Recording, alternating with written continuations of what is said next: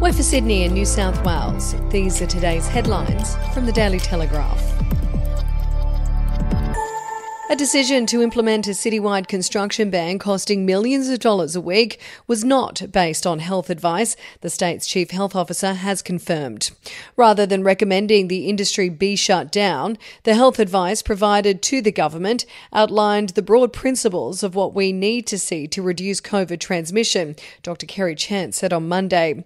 She said it was up to the whole of government to determine what things are critical and what things are not. We can define the problems and what we're trying to achieve from a public health objective. How that is done is really a matter for broader government, as you'd expect, Dr. Chant said. We are not the experts in logistic chains and other things. Throughout the pandemic, Premier Gladys Berejiklian has said all decisions have been made on the basis of health advice. On Friday, she said further measures would be taken in a bid to stop COVID spreading as soon as New South Wales Health had presented concrete proposals which could work. Health Minister Brad Hazzard said the government's COVID crisis cabinet took advice from a range of sources in making its decisions.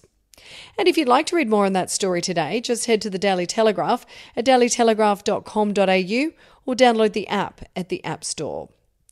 A draft bill to legalise euthanasia in New South Wales could spark a civil war in the coalition when Parliament returns as right-wing Liberal MPs step up their push for the Premier to rule out a conscience vote on the matter. Gladys Berejiklian will face pressure to torpedo a bid to legalise assisted dying after independent Sydney MP Alex Greenwich on Monday released a draft euthanasia bill.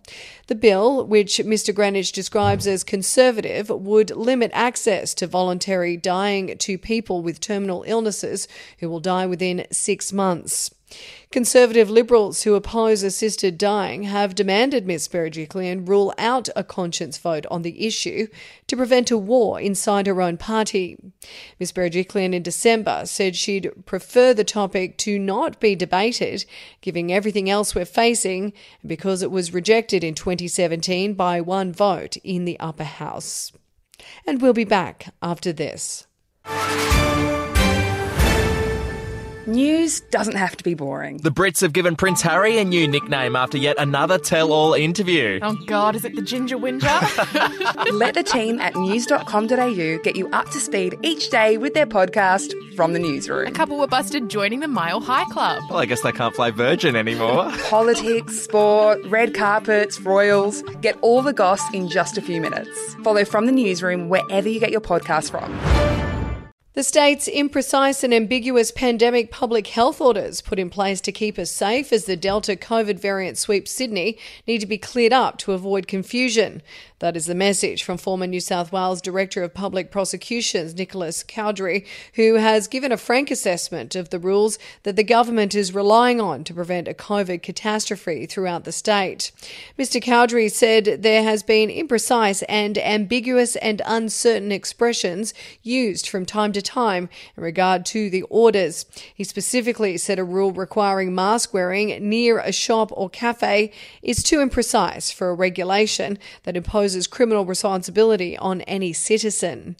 The call for clarity in the COVID rules came after Health Minister Brad Hazzard suggested the orders, which are enforced by threats of fines or even jail time, have been given as a guide. And Australia has been shamed by revelations it trails the rest of the world in Olympic athlete medal incentives, sparking urgent calls for a funding revolution to rescue its stars from the breadline. An investigation by swimming website SwimSwam has ranked Australia last of 19 nations in financial rewards for athletes who win medals. Below sports superpowers such as the USA, Russia and Germany, but also the likes of Azerbaijan, Malaysia and Thailand.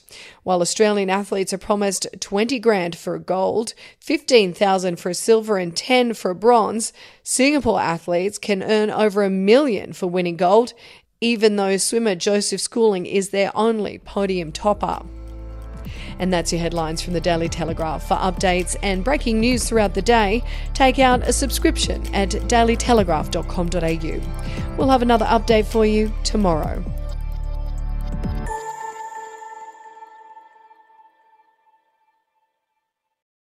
Are you ready to get an inside look at crime from someone who has investigated some of Australia's worst crimes? It was like Aladdin's Cave. The luminol found bloodied footprints and bloodied handprints on a wall, so it's just like a horror movie. Former homicide detective Gary Jubilant sits down with cops, crims, addicts, victims, small-time cheats, and big-town lawyers as they tell their incredible stories. My house got raided. Next thing you know, I got bail refused. Next thing you know, I'm on a truck to Parklea Prison. Listen to I Catch Killers early and ad-free on Crimex Plus on Apple Podcasts today or wherever you get your podcasts.